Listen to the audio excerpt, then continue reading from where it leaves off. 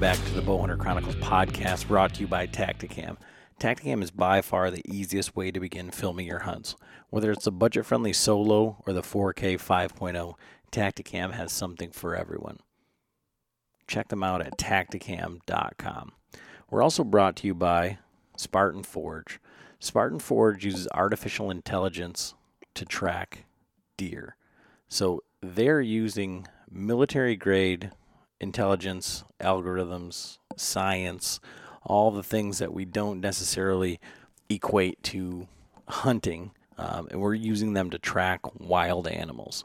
So they're using radio deer studies, weather, historic, car deer accidents, insurance company information, social media, all of that, those types of things, they're using to predict deer movement in each different region. So deer in the south move differently than the deer in the northeast than they do in the Midwest. And all of these things, they've got millions, billions, if not trillions of data points to corroborate all of this. And so what they're doing is they're patterning these deer and saying, in these conditions, they move in these areas. And that is available now on an app. So Spartan Forge, you can go to spartanforge.ai and you can take a look at that. There's a 14-day free trial, and you can get 25% off when you decide to subscribe to this by using code BOWHUNTER.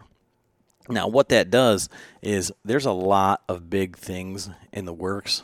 We talk about it a little bit at the end of this podcast, but it actually there's a follow-on. Once the data gets to a certain point, they're going to be able to not only say when, but exactly where or in these areas. This is where you're going to want to be. And then the software is increasing dramatically as well. And what that does by signing up now locks in the price, so you get grandfathered in. But you can get 25% off the price right now and keep that price by using code BOWHUNTER. And that's at spartanforge.ai. So real quick, for everybody that is still listening on the intro and hasn't passed by this, we're giving away a bow. We're giving away a bow not to our Patreons. They're certainly entered to win. You know, they have more entries to win, but anybody can win this bow. We're giving away a Bowtech Carbon Zion. We're not getting it from Bowtech. We're getting it with help from our local shop, Johnson's Great Outdoors. But this is like coming out of our pocket. So our bow hunting podcast, we decided that we wanted to give back to the listener, and we're giving away this bow. John's going to set it up. We're going to document the whole thing. We've got one of the new HHA single pin Tetra sights on there. HHA rest is going to be completely set up and ready to go. 60 pounds, right-handed. All you got to do is sign up to win. So you can go to our website, bowhunterchroniclespodcast.com. In the upper right-hand corner, there's a thing that says Enter to Win. That's all you got to do. If you're on our Instagram, if you click the link in our bio, the top one says Win a Bowtech Carbon Zion. That's all you got to do. You know, you got to be in the U.S. We're not shipping it out of the country, but we're giving that away when we're up at the Total Archery Challenge. You don't got to be there to win it. But we're just going to go live at our cookout and give it away. So, like I said, that doesn't have anything to do with our Patreon giveaways, anything like that. That's just for you, the listener. And right now, you know, you got plenty of time until June, but there's going to be other ways additionally to win through some of the other giveaways and things that we're doing as well. But there's 119 people entered. So those are incredible odds, especially if you're a Patreon, because there's only 79 Patreons. So there's like 40 people outside of Patreon. Some of our Patreons have entered multiple times. So there's an excellent opportunity to win an incredible bow. It's the same bow that I'm going to be shooting this year. You know, we didn't just say, what's the cheapest bow that we can find? This is a bow that we would shoot, that I have shot, and it's an attainable bow for anybody with an incredible, there's tons of upside and very little downside for this bow. So just want to get that out there. We're giving that away to anybody. Now, for our Patreons, Patreon is a crowdfunding for creators. So it helps us pay for the show. So, I mean, the upkeep for the website, for the hosting, for all of that, any of the equipment that we're using, all of that stuff, we can make better videos, better podcasts. We can travel. We can do all of these things because of the Patreons. So the Patreons are, the number one. They're what fund this show. And so to help us out with that, you can go to patreon.com /Bowhunter Chronicles podcast. You can click on that same link where you enter to win the bow and click on Patreon. There's different tiers, but basically it's like, you can start at, it's $5 a month, 17 cents a day, and you get entered to win, with what money doesn't go back into the show or anything like that. We do giveaways. So we want to give you, the people that support us as much as we possibly can. So what we're giving away from Tacticam is giving a 5.0. So it's Tacticam, it's 4K, it'll accept a remote, and a turkey reaper. And so it's not legal in Michigan, but for you guys that want to hook it onto your bow or your gun in other states, it's certainly, a really cool practice. We just can't do it in Michigan. And then Tacticam says anything that you kill with that, they want you to send it into them so that they can edit it and post it up on their site. So that's super cool just in its own right. Latitude Saddles has sent us one of their classic saddles, and we said that's great. I love the classic, but you can't do anything with just a saddle. You need ropes, you need sticks, you need all that. So I've got some XOP mini sticks, and Artisan Outdoor Fabrication is given one of the platforms that I've been hunting off for the last year, the last 2 years actually, and we're going to get you set up with the ropes. So you're going to have a complete saddle package ready to hunt. We're giving that away. We work with Basemap. Basemap is like the most affordable, powerful mapping software. For the price, it's $30 for a year for the entire country. Tons of layers. It has lake information so you can see depths for right now for ice fishing. You go online, you go to basemap.com or basemap.app, and you can use code Chronicles and save 20% there. So you can get it for $24, so $2 a month for mapping software where you may pay $30, for one state. So it's just a great value there. I'm on the cheaper side, but they're giving away one of those pro packages with some swag, a hat, a shirt, that sort of thing. Spartan Forge, we talked about in the intro. They're giving away the same thing. So a subscription to that, yearly subscription, and hat, shirt, all that stuff. And the guys from Zinger Fletching, 3D printed, compression fit fletchings. So, if you rip a fletch, shoot one, you just pull it off, put another one on there. No glue, no anything, super cool idea. They just changed up their design a little bit to quiet it down. I know some guys were having issues with that. We're giving away one of those. And so we do this. All that stuff is given away one quarter. So that'll be given away, the first week of April. And then we start on the next quarter, which will be more gear from Tacticam. We're going to be giving away a Beast stand. I'm going to get that ordered here in the next month. And so we'll have that when it comes down to the end of the second quarter. So our latest Patreons, my buddy Matt Dedamore here in Muskegon, Brad Collings, BDS Outdoors. So he's in Tennessee. Go follow him on social media. He's got a YouTube started up, got a Facebook. Jeff Coate in Massachusetts. thank you so much. And Brian Barnes, I'm not sure if I hit you up last time, but I need an address. So I've got some swag packs that are going out for all my public land assassins, the guys that upgraded, the guys that are in that second tier. I've got all your beanies. I'll be sending those out here so you don't get them in the summer when it's when you don't need a beanie, right? But thank you so much to those guys. This episode came directly from the Patreons. They said, we want to learn more about self-filming. So we went out and found a self-filming guy with Garrett. Anybody that's listened to us has to know who Garrett is. Garrett Prahl, DIY Sportsman, wealth of knowledge, great guy. You guys are going to love the podcast.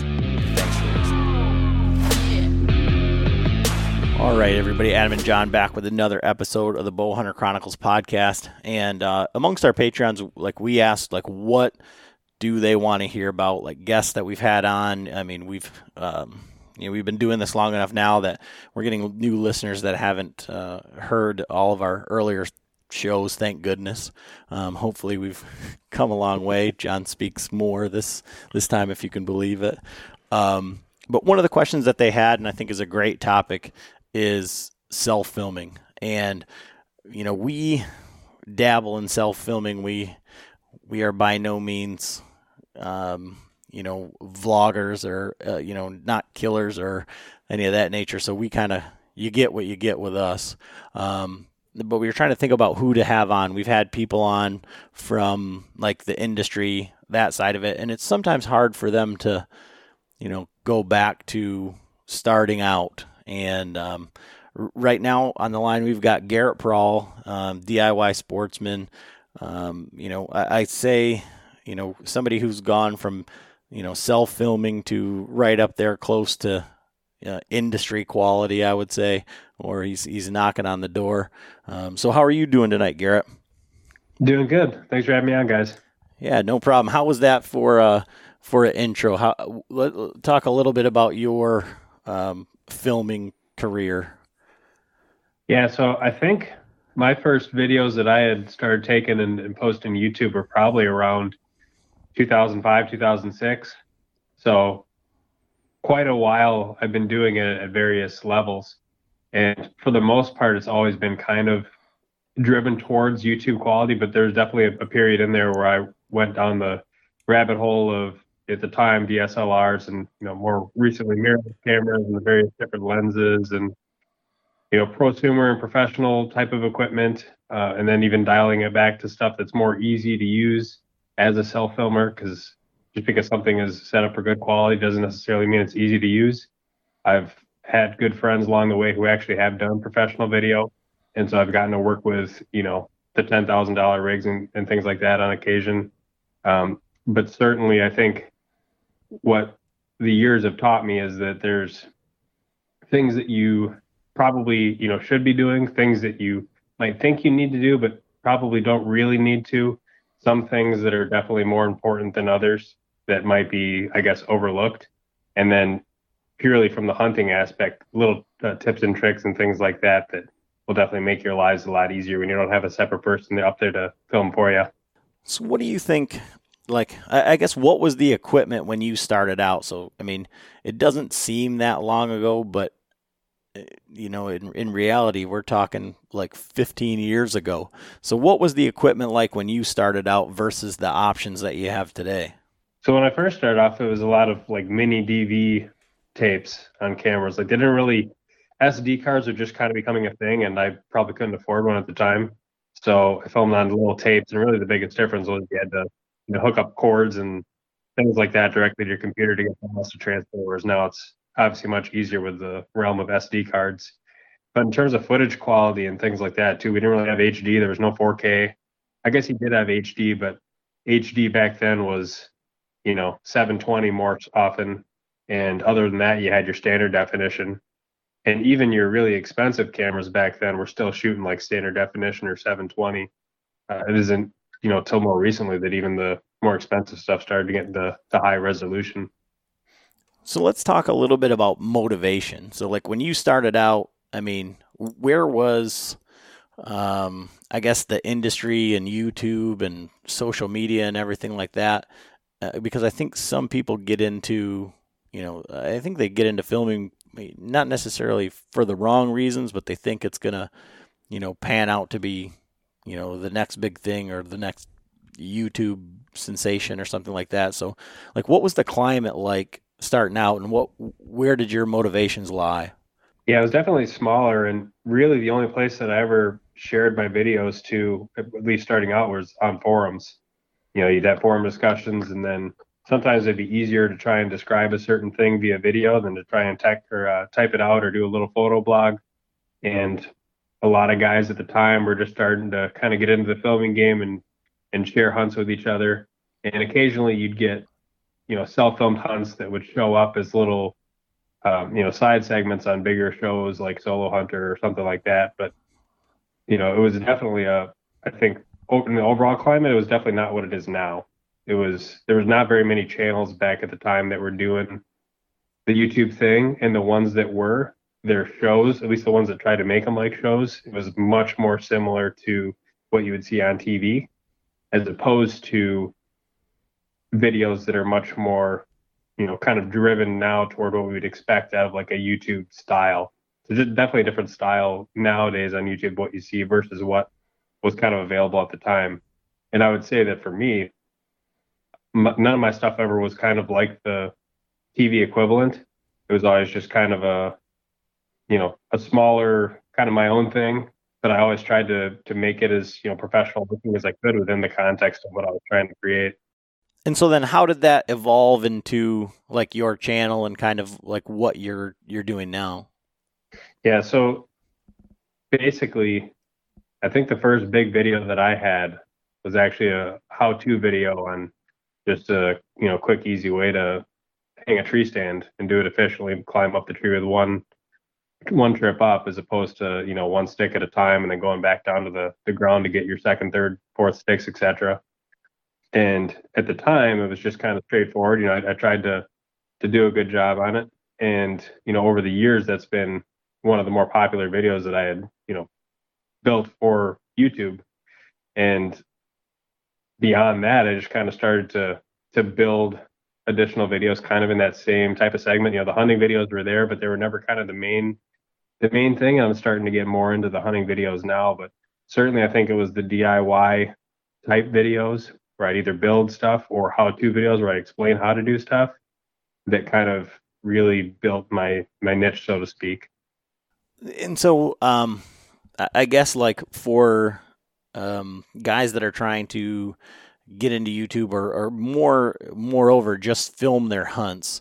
I mean, I guess what from doing more filming of your hunts from all of the years of, I mean, one of the things that I would say that you're kind of known for is like really liking and trying and explaining gear. And I have seen the evolution with your like camera equipment and different things. So what would you say to new guys starting out trying to film their hunts? Like if you were starting today and you were telling yourself, you were asking yourself that question, how would you answer it? On the equipment side of things, or just kind of in general, Well, like stylistically, what kind of scope you should be doing? well, both. I think guys, like I said, before we got on here, is like there's a lot of analysis paralysis. There's, GoPro, whatever it is, 9 now, 10. There's 360 cameras. There's Tacticams. There's, mirrorless, DSLR, consumer, prosumer, audio, all of this other stuff. The cell phones, do a great job. And then like stylistically, what do you need?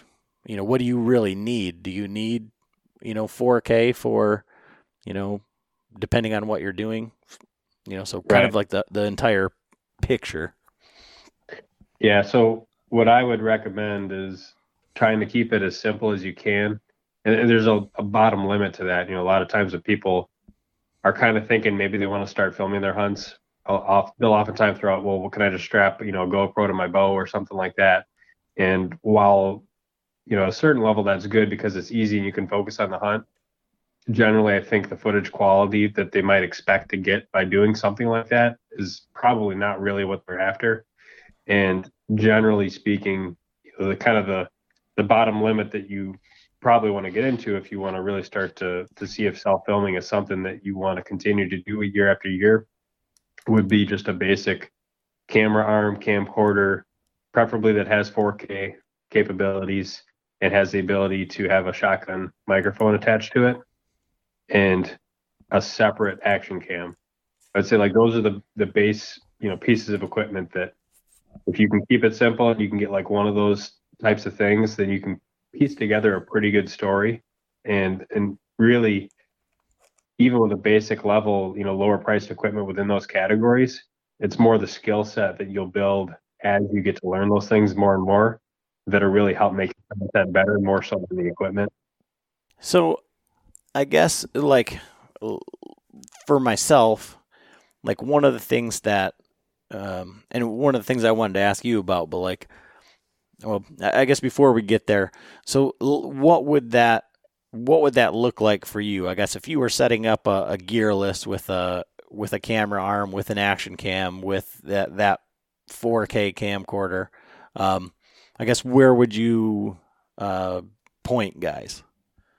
Well, a camera that I've been pretty happy with on and I hate to say it's even like lower end because I know for some people it's going to still sound like sticker shock, like the Sony AX53.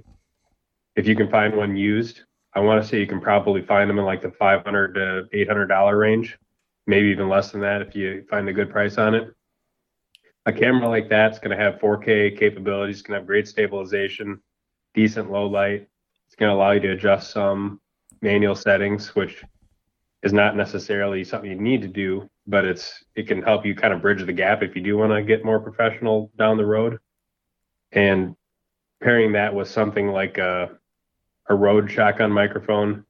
I have the Rode Video Mic NTG, which I've been really happy with, but even something like a Rode Video Mic Go or something that's a little bit less expensive, still going to be fine, at least to start out with and kind of learn the ropes. Camera arm wise, really, I think it depends on what kind of hunting you're going to be doing. Because if you're setting up in the back 40 every time, then I would tend to lean towards maybe a little bit lower priced or bigger, bulkier, more stable camera arm. Whereas if you're more of a mobile hunter, then I would definitely lean towards more of the ultralight systems that are out there. The Fourth Arrow, the Talon, or the Out on a Limb Assassin, or the Lone Wolf Custom Gear Pocket Arm. Those are going to be much more favorable from like the hunting perspective and actually toting the thing in and out of the woods. But generally speaking, with those ultralight camera arms, are not going to be as stable as something like a big muddy camera arm or something that weighs like 8 pounds. So I'd say on that side of things, it's kind of preference based off of the style of hunting that you do. And then for the action camera, really, anything will do. Preferably something that has 4K. I'll explain, I guess, why in a bit. But the GoPros, you don't even have to have like the latest and greatest. If you can find an older one, or like an Osmo Action, or a 4K from Insta360. I would tend to shy away from like the $20-$30 Amazon ones because I've heard some horror stories about them just not working that great, or like the quality control not being good.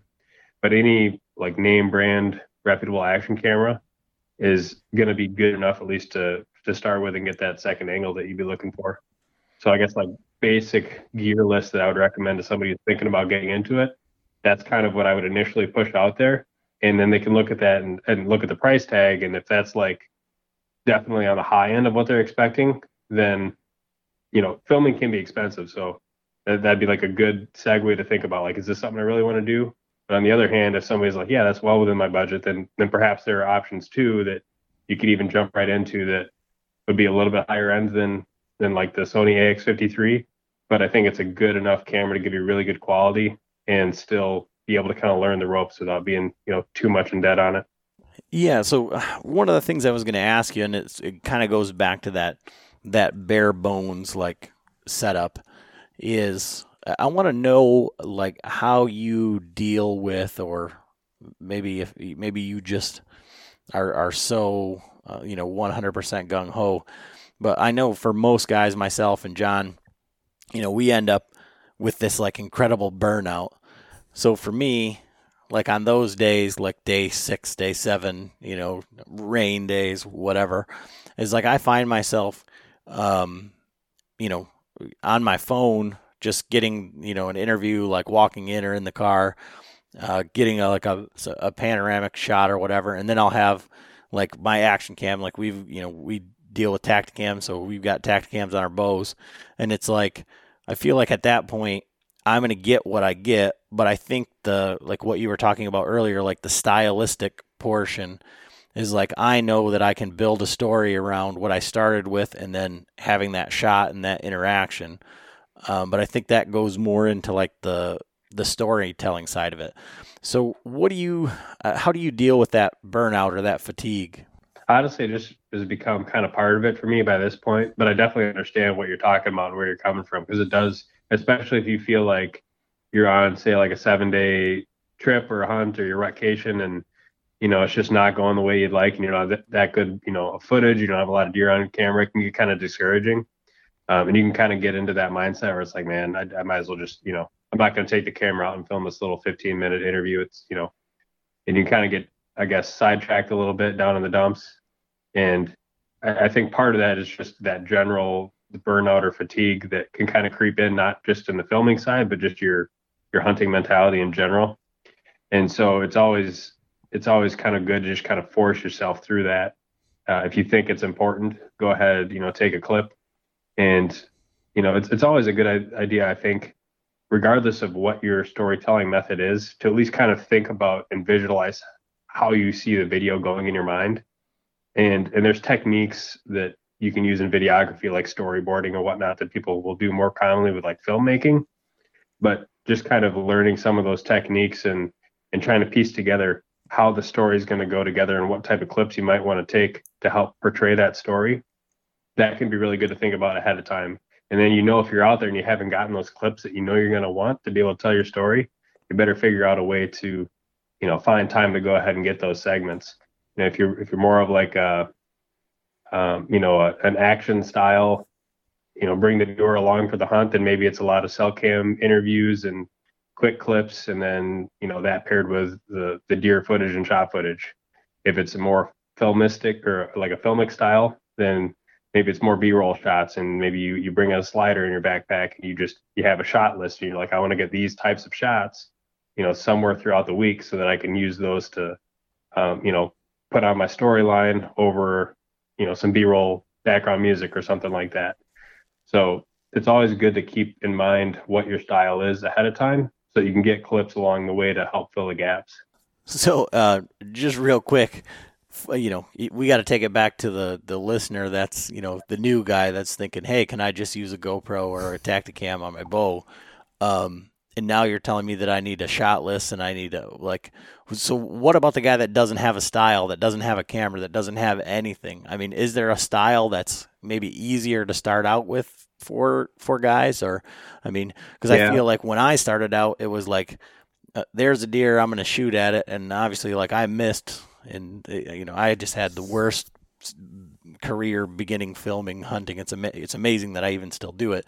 But I didn't do any of that stuff because it was the 3rd day or the 4th day, or it was raining or snowing. And then, so there was no style even in my thought process. So let's take it back to like, is there a style or like a thought process going into it from like day one? Like, what would you tell Garrett on day one?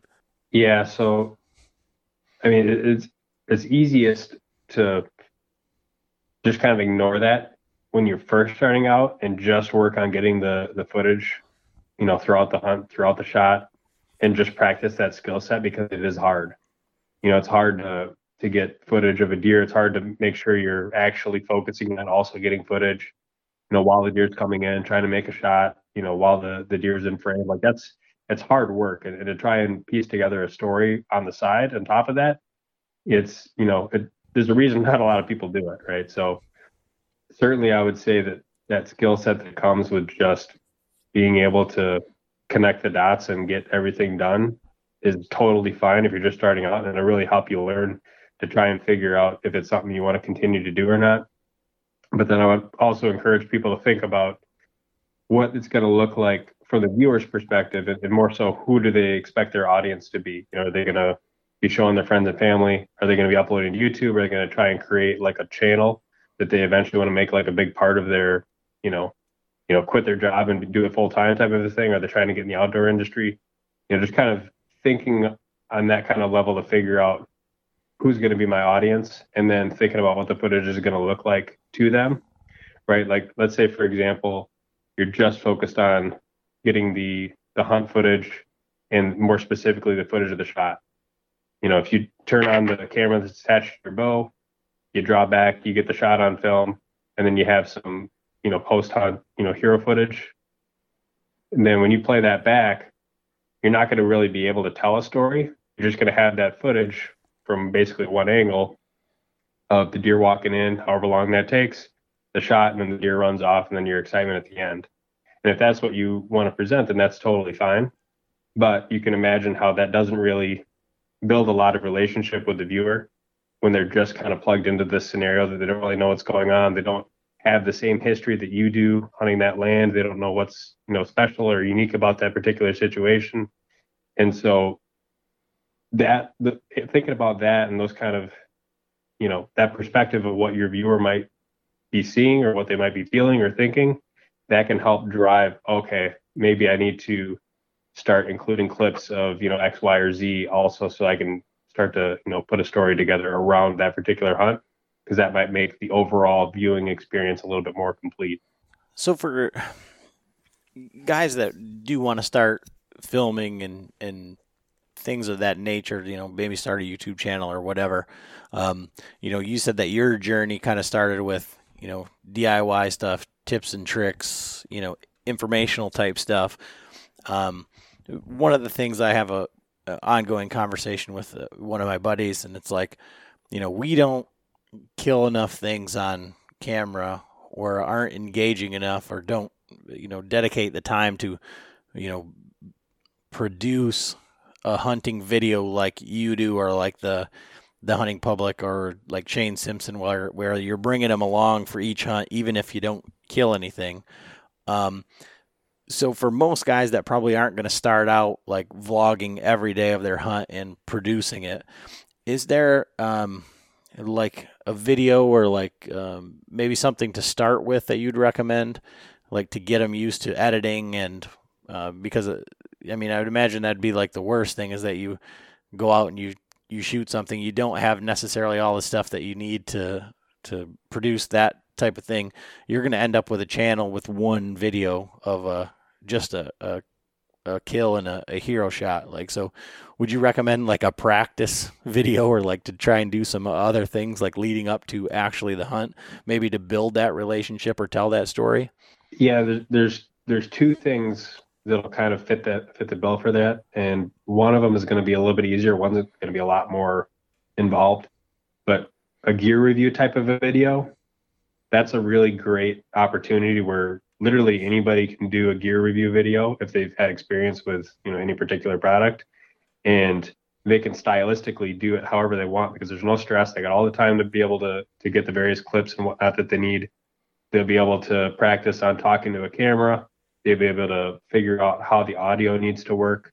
They can get various B-roll shots and learn kind of how their camera works and what various steps of field look like, and be able to spend as much time as they want putting those clips on the timeline and playing it back and saying, okay, this doesn't seem how I had it, this doesn't look how I thought it was going to go in my mind, and maybe I need to film this a little bit differently or that. But the point is, you have a lot of control and a lot of time and not a lot of pressure to be able to put something like that together.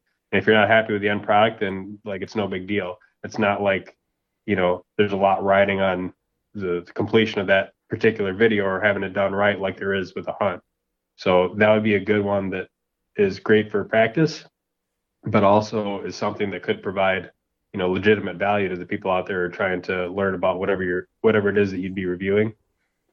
The other one that is a little bit more involved and oftentimes still can be tied together with that one good hunt would be something that's more like a short story or a film. where you might have at the end of the day a 15-minute or a 10-minute or a 5-minute finished product, but you're telling a story and you have a script that you go through and you have a lot of, B-roll shots and footage that ties together how that story should go. And people who are really good at it can tell a great story without basically any hunt footage. And it takes a lot of time and a lot of planning, and you learn a lot along the way. It's something I've never really dove too deep into. But if you watch like some of the film submissions at, the various festivals that they play at like the ATA show, or even like just on YouTube, there's a lot of just general hunting short films. Those would be good, and a lot of times give people inspiration to try and get into filming in the first place.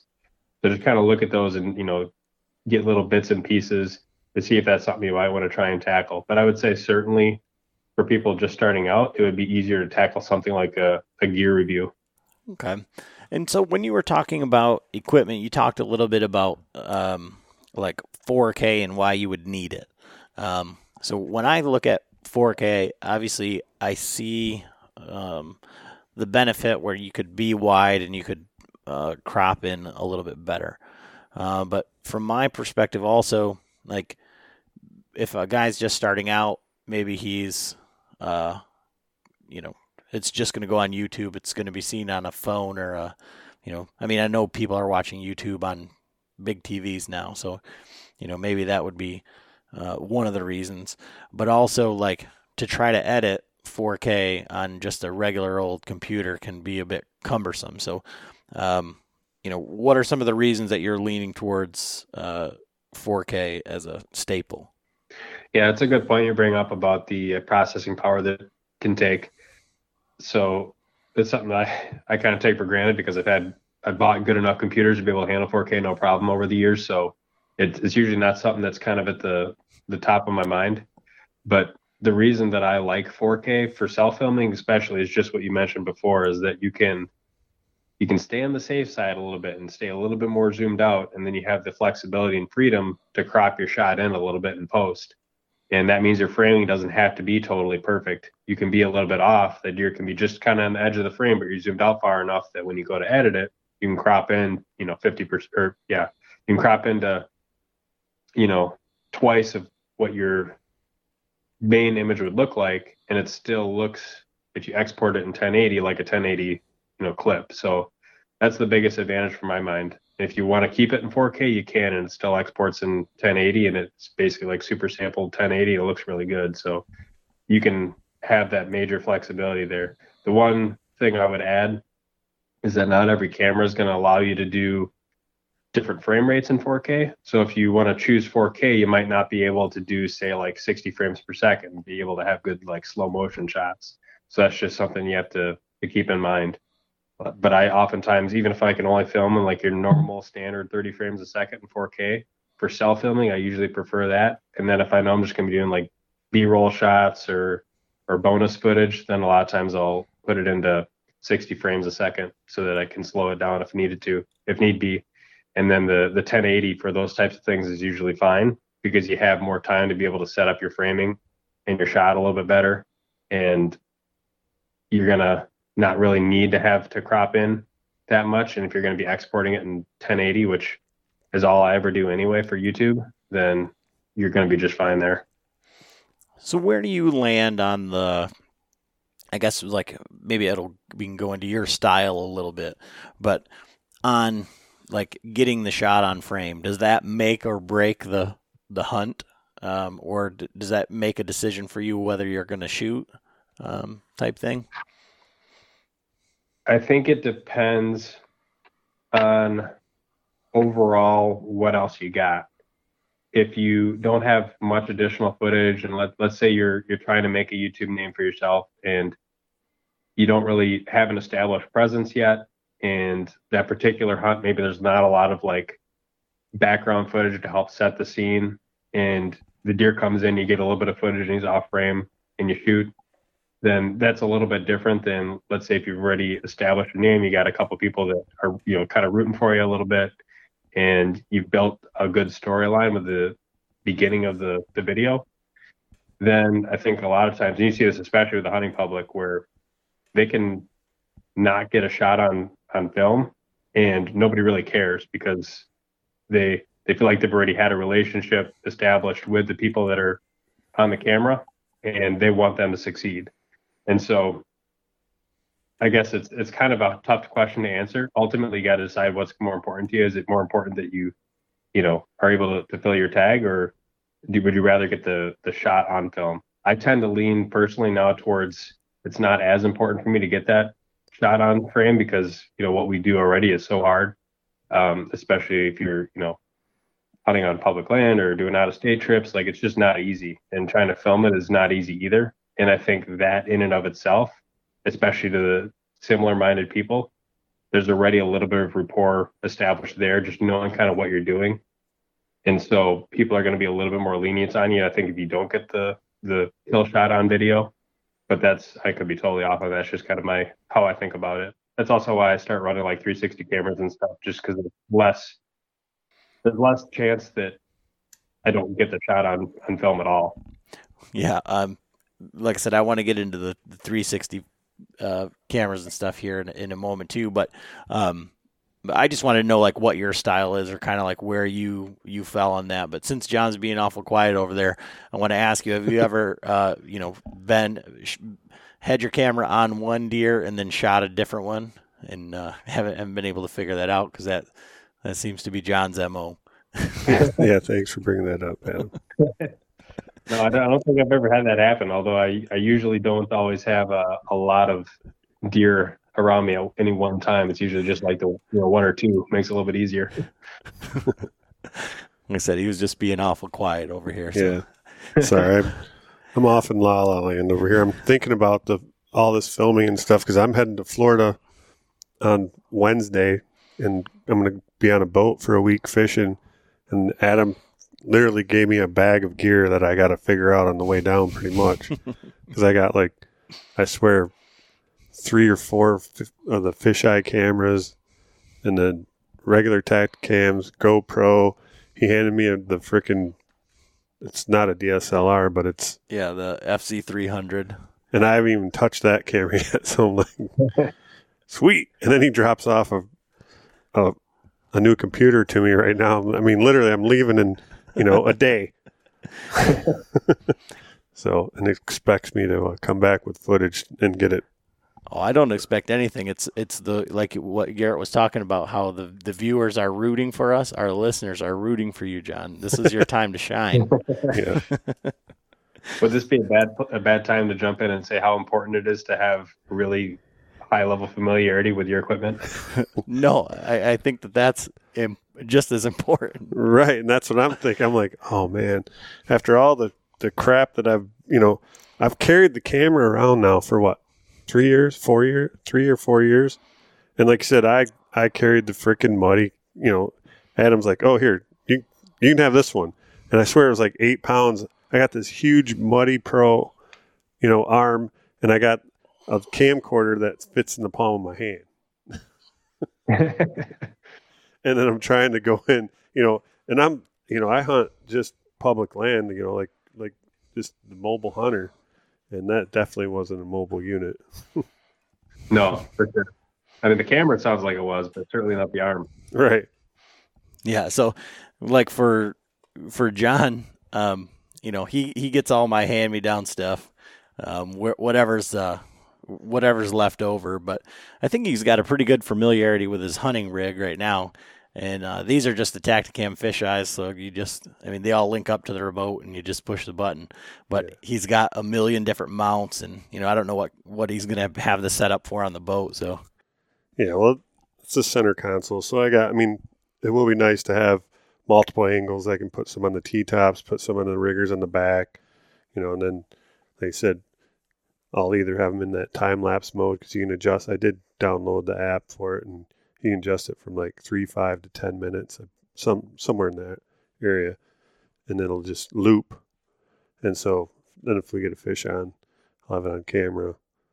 I'll just have to remember to go back and stop it. Yeah, you almost have to use that mode with fishing, because I've even thought about how useful that could be at times, the loop mode for hunting, because then you don't have to worry about, if you got it on a 5-minute loop or whatever, you don't have to worry about it being so precise to get everything turned on when the deer walks in, which can be a challenge with lots of cameras. That's one thing I'll say too about those Tacticams is that the single remote to turn everything on and start record. I wish more companies had that functionality built in.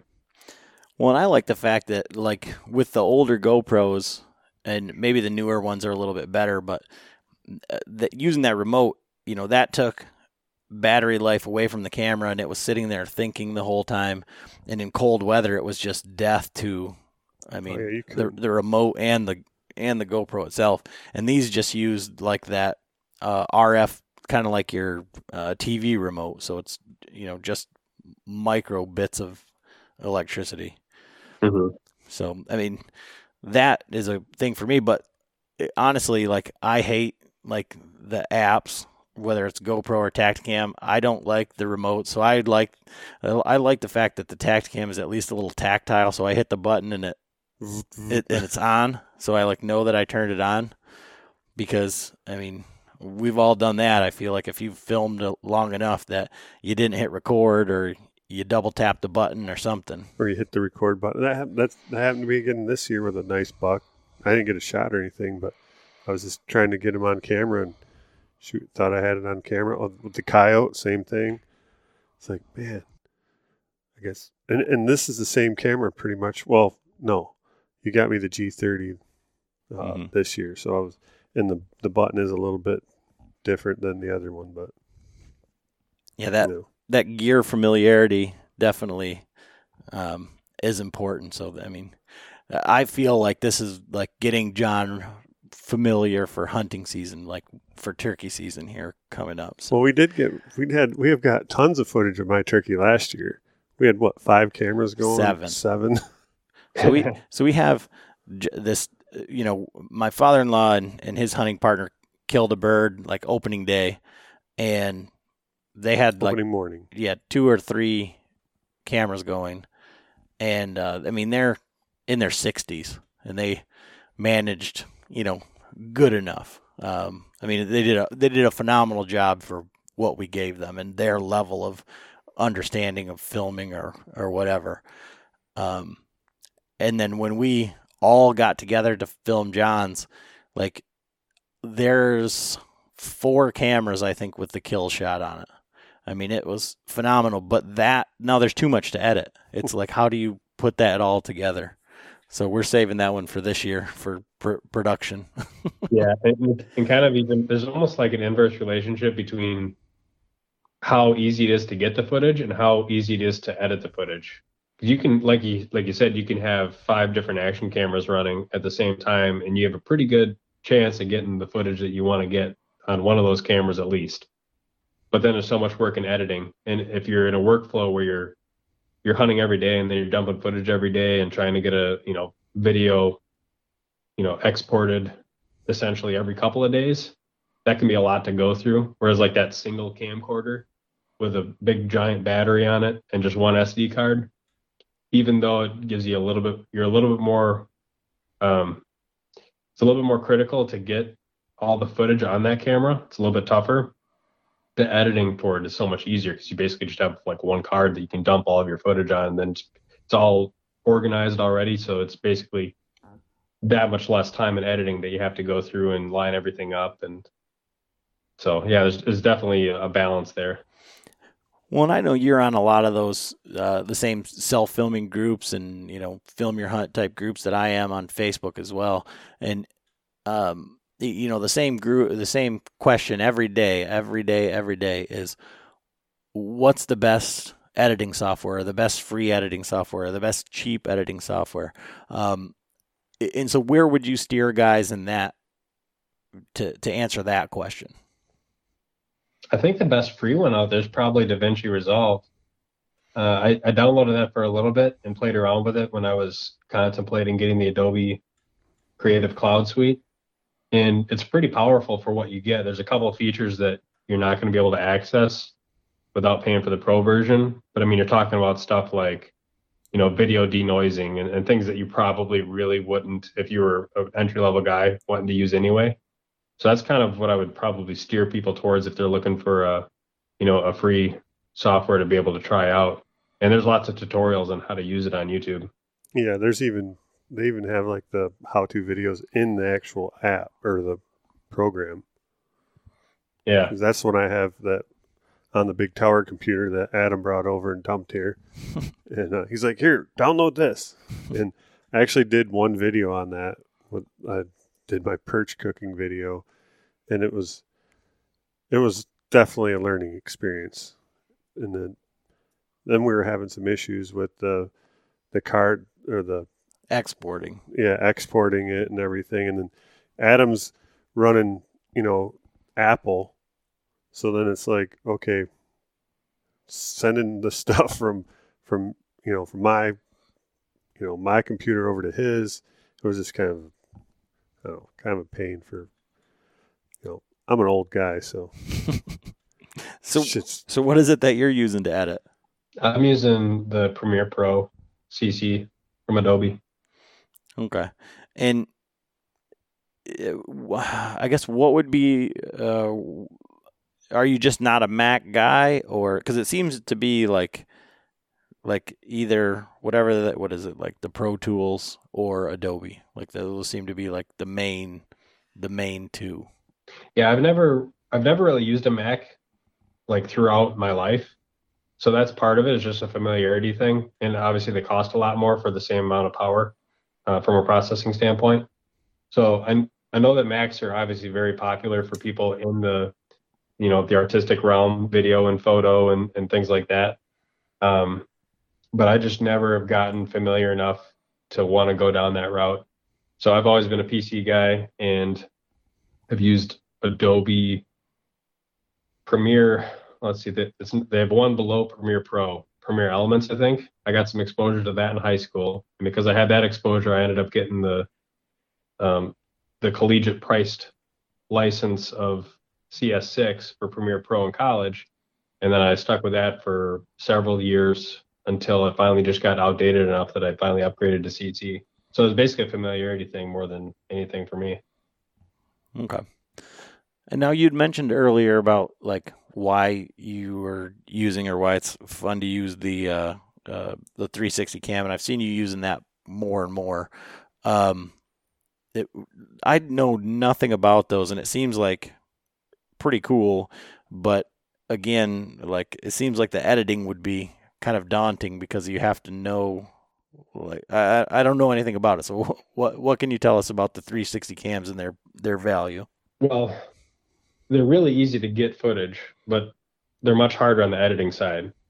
And certainly some of the apps make it easier. Like the camera that I have is an Insta360 camera, and all the Insta360 cameras have pretty good software through their apps where they can stitch the footage from the two lenses together, and you're able to apply keyframes pretty easily and crop footage and zoom. And they even have some little stylistic things that are kind of pre-made, plug and play with your footage that you can use.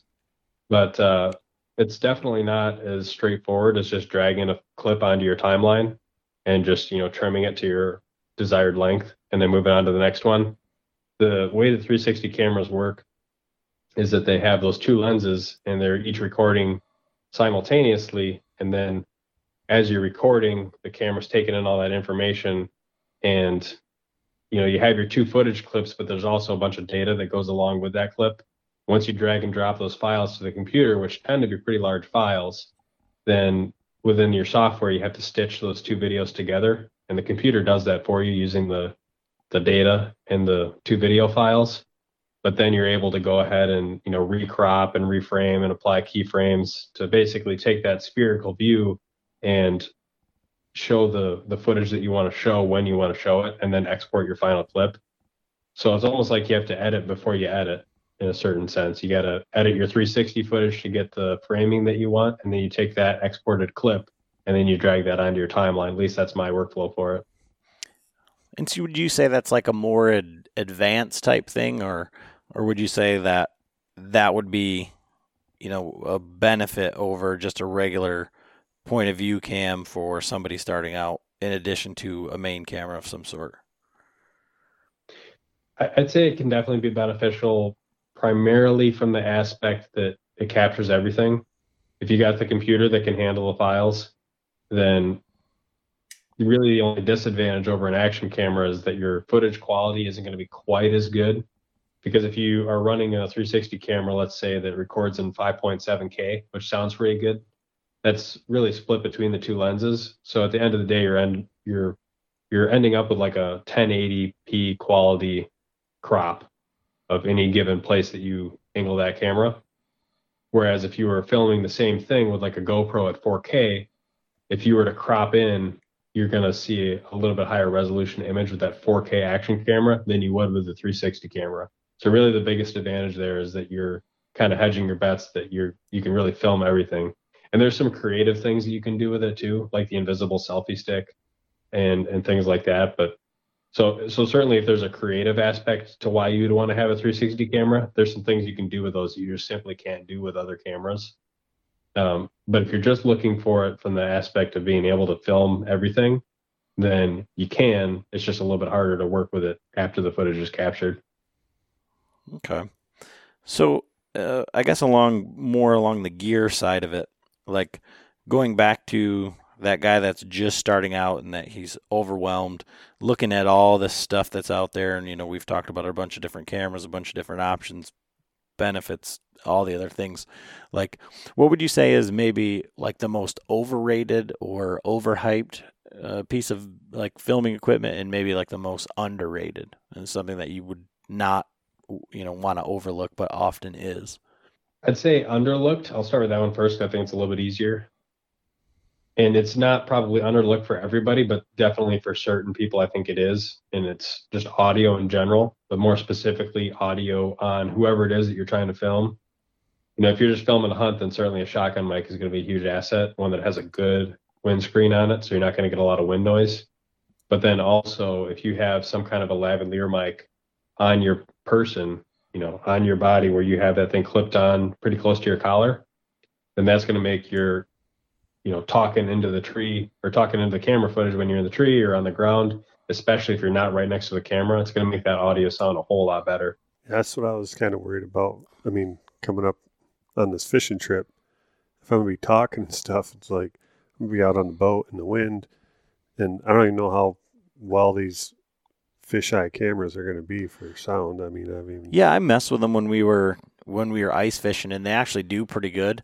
But I think the wind is going to be definitely an issue. But I think with the other videos that I've done with fishing and things, and essentially I know you pay more attention to like, the South Florida Fishing Channel, Gale Force Twins, like Deer Meat for Dinner, where they're like telling a story.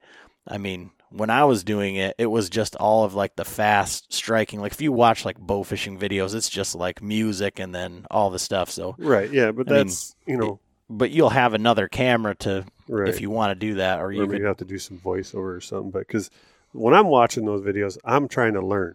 Like, because obviously I'm not down in Florida, but once a year, maybe, and I want to, I'm renting a boat and I'm going to be out there fishing for a week straight, and I want to learn as much as possible from the people that are out there doing it, and so, and then my point of view of like my kind of storyline, what I'm thinking about going down there is like a northern guy going down to South Florida and fishing for a week, doing it himself on a boat, and then trying to, I got some old downrigger rods, all this stuff from, our big lake fishing, which I'm trying to integrate into the saltwater. So, that's my storyline. Like, so that's what, I want to be able to kind of put that in. Well, lucky for you, we've got an expert on the line to say, hey, how would you go about doing doing the audio on something like John just outlined? Well, how many people potentially would there be that you would want to hear what they have to say? Explain it again. What do you mean? So who's going to be doing the talking? Oh, just me. Okay. So what I would do, and this is where, you can definitely increase the work required to be able to edit the video, but the quality is going to be a lot better, is I would have I would just have a recorder that you can have in like a chest pocket, and then just have a lav mic with like a big furry windscreen over it clipped onto your collar, Right. and just have that thing running all day. If you have one of your cameras that has the ability to take a mic input, like a 3.5 millimeter mic input, then something like a Rode Wireless Go, where you can have that audio wirelessly transmitted right into the camera, makes life so much easier, because then you don't have to take the audio from your recorder and figure out how it aligns with the footage that you have from your various cameras, especially if you have multiple cameras. If you got 3 different action cameras running, and then you just have audio that's recorded in your pocket, and then you have those various action cameras are taking clips at different times, and they're splitting the clips in 4-minute intervals, and the other one's splitting clips in half-hour intervals, and then you're trying to get that all to line up with your audio. It can be really tough and time-consuming. So if you're going to have everything just running, then you can kind of ease that a little bit by doing like a clap at the beginning to make a set point where you can align all your clips to. Right. But if you're just doing like loop mode on all your cameras, and then you catch a fish, then you go around and hit the button on all of your cameras, it's going to be not impossible, but it's going to be, I think, tough. So if you have the ability to have audio that goes right into one of those cameras at least, then that's going to make your editing a little bit easier. All right. We'll have to look into that. Well, we have the ability to do all of that. Like, that's the thing. And that's, I guess the learning curve that John and I have gone through, or that I've gone through. You should just come down, Adam. I know you hate fishing, but you could just be the cameraman and the freaking, then you could like post or edit the videos and get them out while we're doing it. Yeah. Well, I didn't really budget for that in my timeline this year. Not that I wouldn't love to, but and that's kind of the great information here, is that like I'm trying to,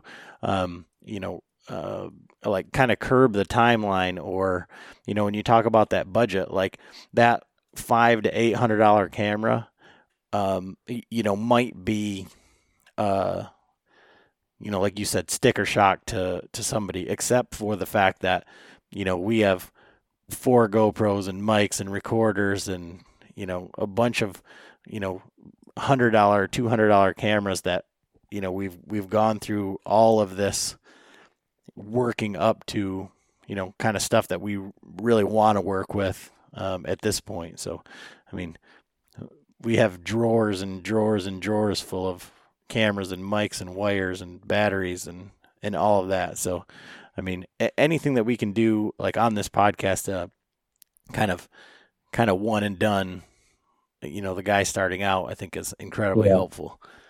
And I would almost say that, if it came down to, you could spend whatever money you have on one camera, or you could spend less money in the camera and spend a little bit more on like the audio equipment too. It's kind of like a rifle on your optics, right? They always say, spend as much as you can on your optics, and then, whatever's left you buy the gun with. It's kind of the same type of deal with video, where audio is important enough that, because if you have a video where it's just like a bunch of wind noise, nobody's going to watch it. It's just going to be tough to, stick through it. But if you have a good audio, then that can override bad footage in some scenarios. And if it comes down to it, yeah, you can spend less money on a camcorder and spend a little bit more on audio equipment. But the challenge is, if you get too low in price in the camcorder, then it's not going to really have the capability to have like audio inputs. So you have to, that's where kind of that little minimum like threshold comes in, where I think if a guy's serious, you probably want to get a camcorder that at least has a 3.5 millimeter mic input. And if you have that, then a system that works pretty well is an audio splitter, where you can have just your 3.5 millimeter, mic input, and that splits off into 2 cables, one that goes into your left channel, one that goes into your right channel. One of those can go into a shotgun mic. The other one can go into a wireless lavalier mic, like the Rode Wireless Go. And then you're able to simultaneously get audio from the shotgun mic and also your lavalier mic that's, sitting in your chest pocket. And so you can choose, because it's separate tracks, you can go in your editing and you can choose, I'm just going to delete the shotgun mic because all I care about is the guy talking right here. Or you can say, all I got is, breath noise on this clip, so I'm just going to delete that track and just stick with the shotgun mic.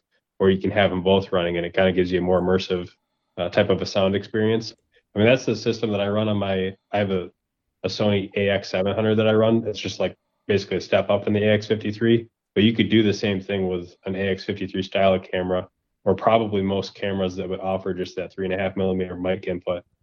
And then if you have somebody else to do the filming for you, then it's really easy to have just that main camera rolling and it's got great audio and you're getting all the clips that you want to get. And then your action cameras are just kind of getting B-roll and you don't even have to worry about the audio on those because it's not really important. But if you don't have that, primary source and you're trying to capture everything through just action cameras, then that's where it gets a little bit trickier to have good audio and also not just be a total nightmare in editing. Well, when you talk about good audio superseding like mediocre video or just okay, I think that's what this podcast is built on. Is we made sure that we had good audio because we knew that we didn't know what we were doing when we got started, but we figured if people could stick it out and listen, then maybe they would get to know our personalities and that. Like I only say a few words at a time, so you really got to be good at catching that shit. So. But that's what we kind of focused on was the audio portion on this. So, I mean, I totally get that, and I think one of the things that I know we've had people talk about it, but like John's wife is like, why are they always whispering? Like, why? Like it's audio here, audio there, audio here, and that's something that with hunting shows is very difficult. And then when you're watching elk hunting, it's the worst because you have super high pitched and then super whisper. Like, oh my gosh, terrible. Yeah, it's like when I told the born and raised guys, my wife freaking hates you, and they're like, what? I'm like, yeah, because I stay up all night listening to you're watching your videos, and all of a sudden a bugle gets ripped off after you guys been whispering. And so I guess like that overrated piece, what do you think would you not necessarily have to, if you're going to spend your money on the audio, spend your time on the audio, what's something that you could, maybe gets talked about a lot, but maybe isn't as important. I think from somebody like me who does a lot of research into like cameras and camcorders and stuff, even if I'm not planning on buying it, I like window shopping. I think the amount of money that you can spend on a camera can be overrated, where you might be able to look at a camera that has all the specs that you would love to have in a video camera, and you might even know how to use all the functionality that it comes with. But at the end of the day, if you know how to get good footage quality with a lesser priced system and you do your job as a filmer, then the audience is not going to know the difference. So I would say like between that and maybe for the mobile hunting crowd, maybe the camera arm, like total weight, where everybody's just kind of racing toward like the lightest weight camera arm, that can be balanced with like, too much flex sometimes in an arm. So if you're only looking at like what the arm looks like on paper, then that can be a little bit overrated. Sometimes you got to be able to see if it's also going to function with like the camera weight that you have. Because a lot of times whatever weight rating they put on a camera arm is not necessarily what it's going to have stable footage with, but more so like what the thing can physically carry. So there's a little bit of a disconnect sometimes there. But I would say probably more than that is just how much video capability you really need. Okay. Yeah, I think that's really important because that's what everybody's chasing is, how light, how packable, how... I just want the simplest freaking camera. Yeah, simplicity, I think, trumps everything, really. Well, yeah, looking at that, you brought that camera over and I was like looking at it and like, I have no clue what all these freaking buttons are. I'm like, I hope I don't. I'm like, I'll probably be in like memory mode or some shit trying to freaking... and I'll be deleting shit. But no. Yeah, it makes it tough when you can have like the best camcorder in whatever category you're in, and then you also pick like the best action camera in whatever category you're in, and then you pick the best 360 camera, and then you pick up a gimbal type of a thing, and you have like the best of like whatever each of those individual categories is. And then the things don't talk to each other, and it's a lot of work to get individually all of them working at the same time when you're on a hunt. Versus something like the Tacticam, where you could argue like, yeah, maybe the footage quality isn't, as on par with like a camcorder setup, but the ease of use has, with that singular remote, there's something to be said there. Yeah, and I mean, I think for most guys, and I've had, we've had some conversations about it on some other podcasts and stuff, but is like it kind of even comes down to like where that weight thing is. Like you could have the lightest setup in the world, but if it's super cumbersome to set up, or I'd rather have a little bit more weight and a little bit ease of use, or like you were talking about on the camera arm too, like maybe just a little bit more stable, you know, to have that experience of being, fluid and seamless, getting everything set up, then, I mean, we didn't really touch on any of it at this point, but for a beginner, a full DSLR with interchangeable lenses and stuff is probably a little bit cumbersome out of the box for, someone starting out. Yeah. Unless they want to get into photography too, then they're going to benefit from learning from that type of a system. But yeah, and that's one thing. One of the other questions I don't think we've got. I think we covered pretty much a lot of the things that I wanted to cover. But one of our listeners, he wanted to know, like, as far as like a mirrorless or a DSLR setup for someone who did want to get into photography or would take good pictures. Did you have a recommendation for like a good solid kind of starter camera there? That's a tough one because there's so many out there right now that are all good, and the rate at which they pump out new mirrorless cameras right now is so fast. I mean, it's like 1 or 2 a year from each company, that what you had 3 years ago, 5 years ago even, is still going to take fantastic photos. I think where some of the biggest gains are being made right now is on the video side of things, where you take some of the best mirrorless cameras right now, and the video ease of use and functionality that they have is light years ahead of what was available 5 years ago. But on the photography side of things, I mean, the people that are really into photography can nitpick on various little, microscopic things, but they're not nearly as, I mean, taking a photo isn't as hard as getting good video, in my opinion. And maybe that'll, get some photographers out there angry at me, but generally with a photo, you have a little bit more time to set up your composition and everything, and you can kind of get everything to look how you want to look. And then you take a raw photo and you got all the time in the world to edit the colors on that photo. Whereas video, sometimes you just got to get it right in the field. And so I think that's where it's maybe a little bit more flexible on the photography side of things. I got a Sony NEX 5R from several years ago that I don't even think I could sell used right now because it's so obsolete. But I paid like probably $400 for it at the time. And it's an APS-C style sensor, which is much bigger than the sensors on most of the camcorders that we're, talking about. And it's got interchangeable lens, works with the Sony E-mount system, and it takes great photos. Arguably not as good as, some of the photos from the, $2,000 systems that you can buy new right now. But in the hands of a skilled photographer, the person looking at the photo is not going to be able to tell much of a difference, especially on a platform like, Instagram or something like that. Okay. So,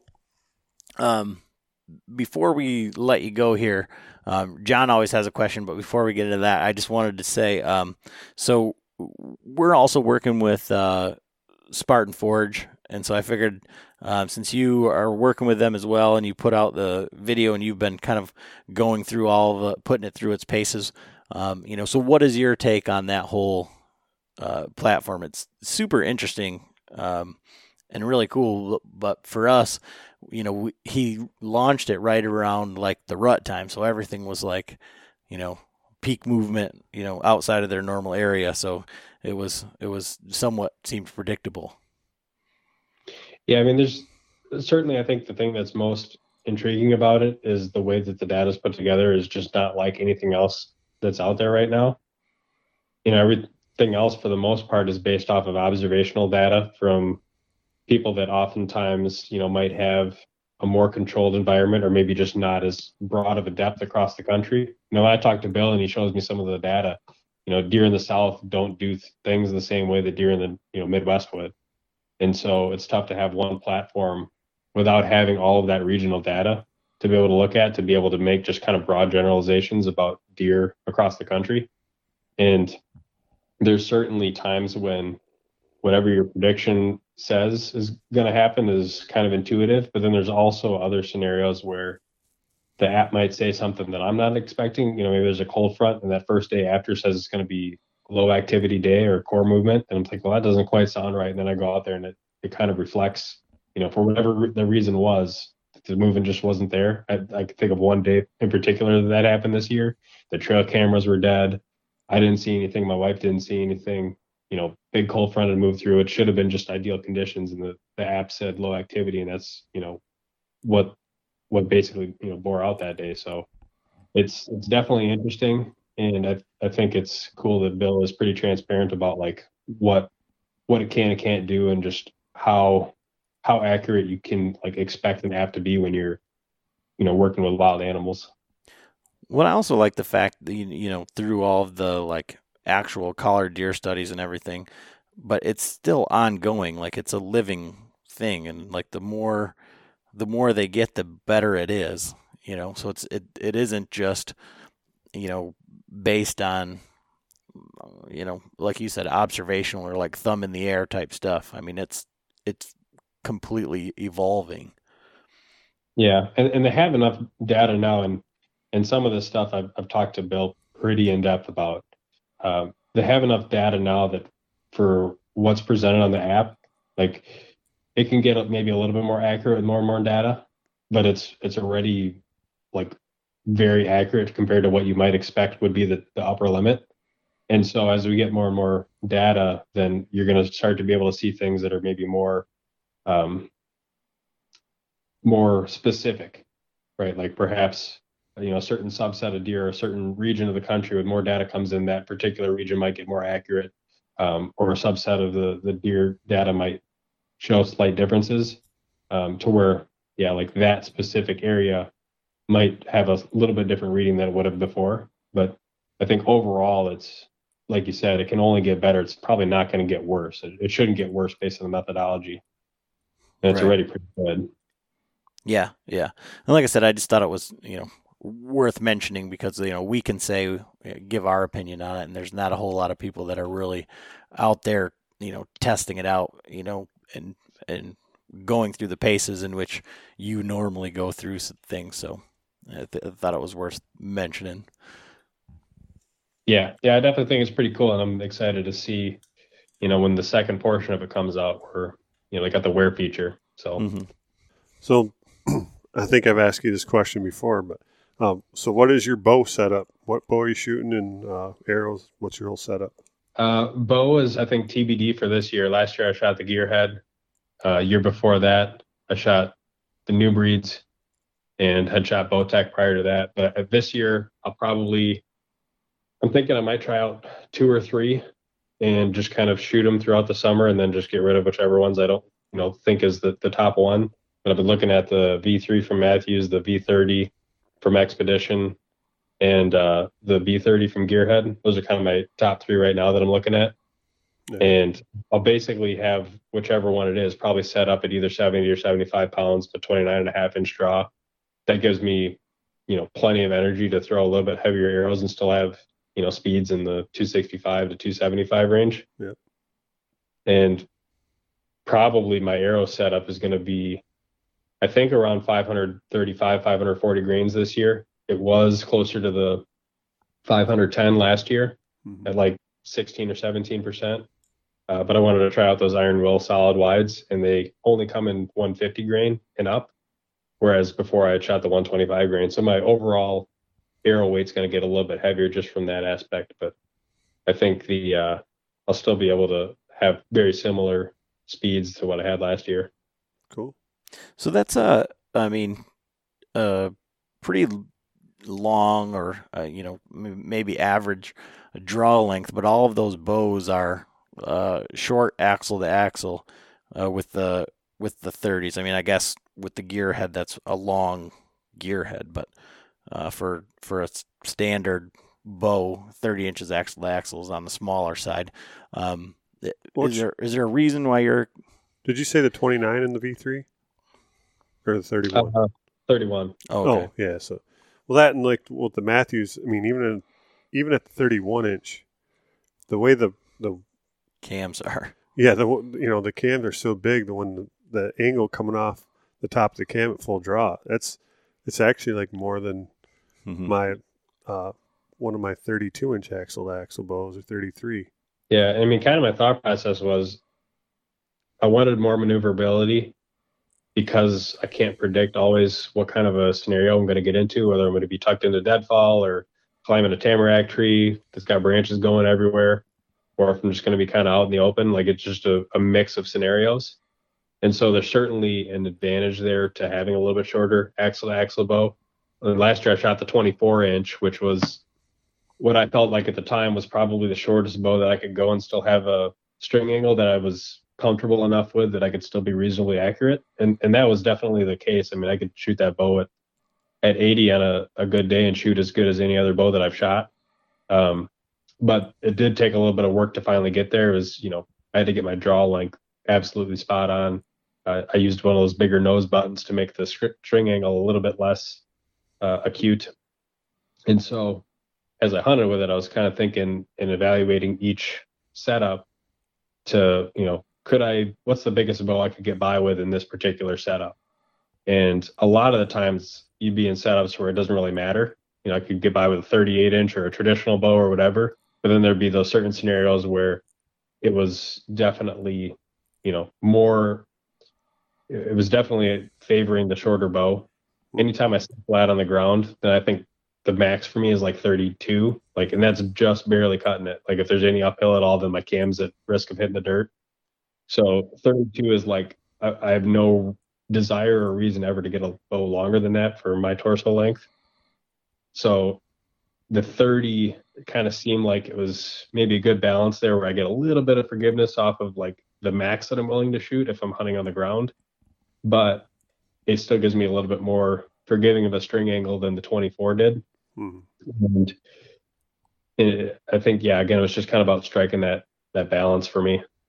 Okay. The only reason I asked and brought it up because they were all shorter to axle bows, and I know that you put a lot of thought, and everything is well thought out in what you do. And I know Troy, the ranch fairy, and he was just on social media bashing all over short bows and how they were terrible. So I just thought I'd ask. But where can everybody follow along with everything that you're doing, or if they want to follow up with questions or anything, how can they find you?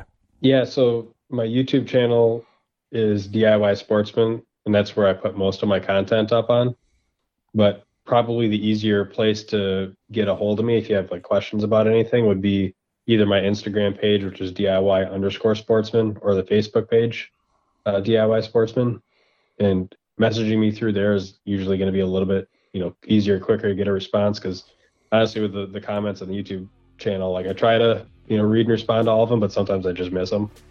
And then, I still post stuff to the social media accounts too, but certainly the bulk of the content, I would say, is YouTube driven.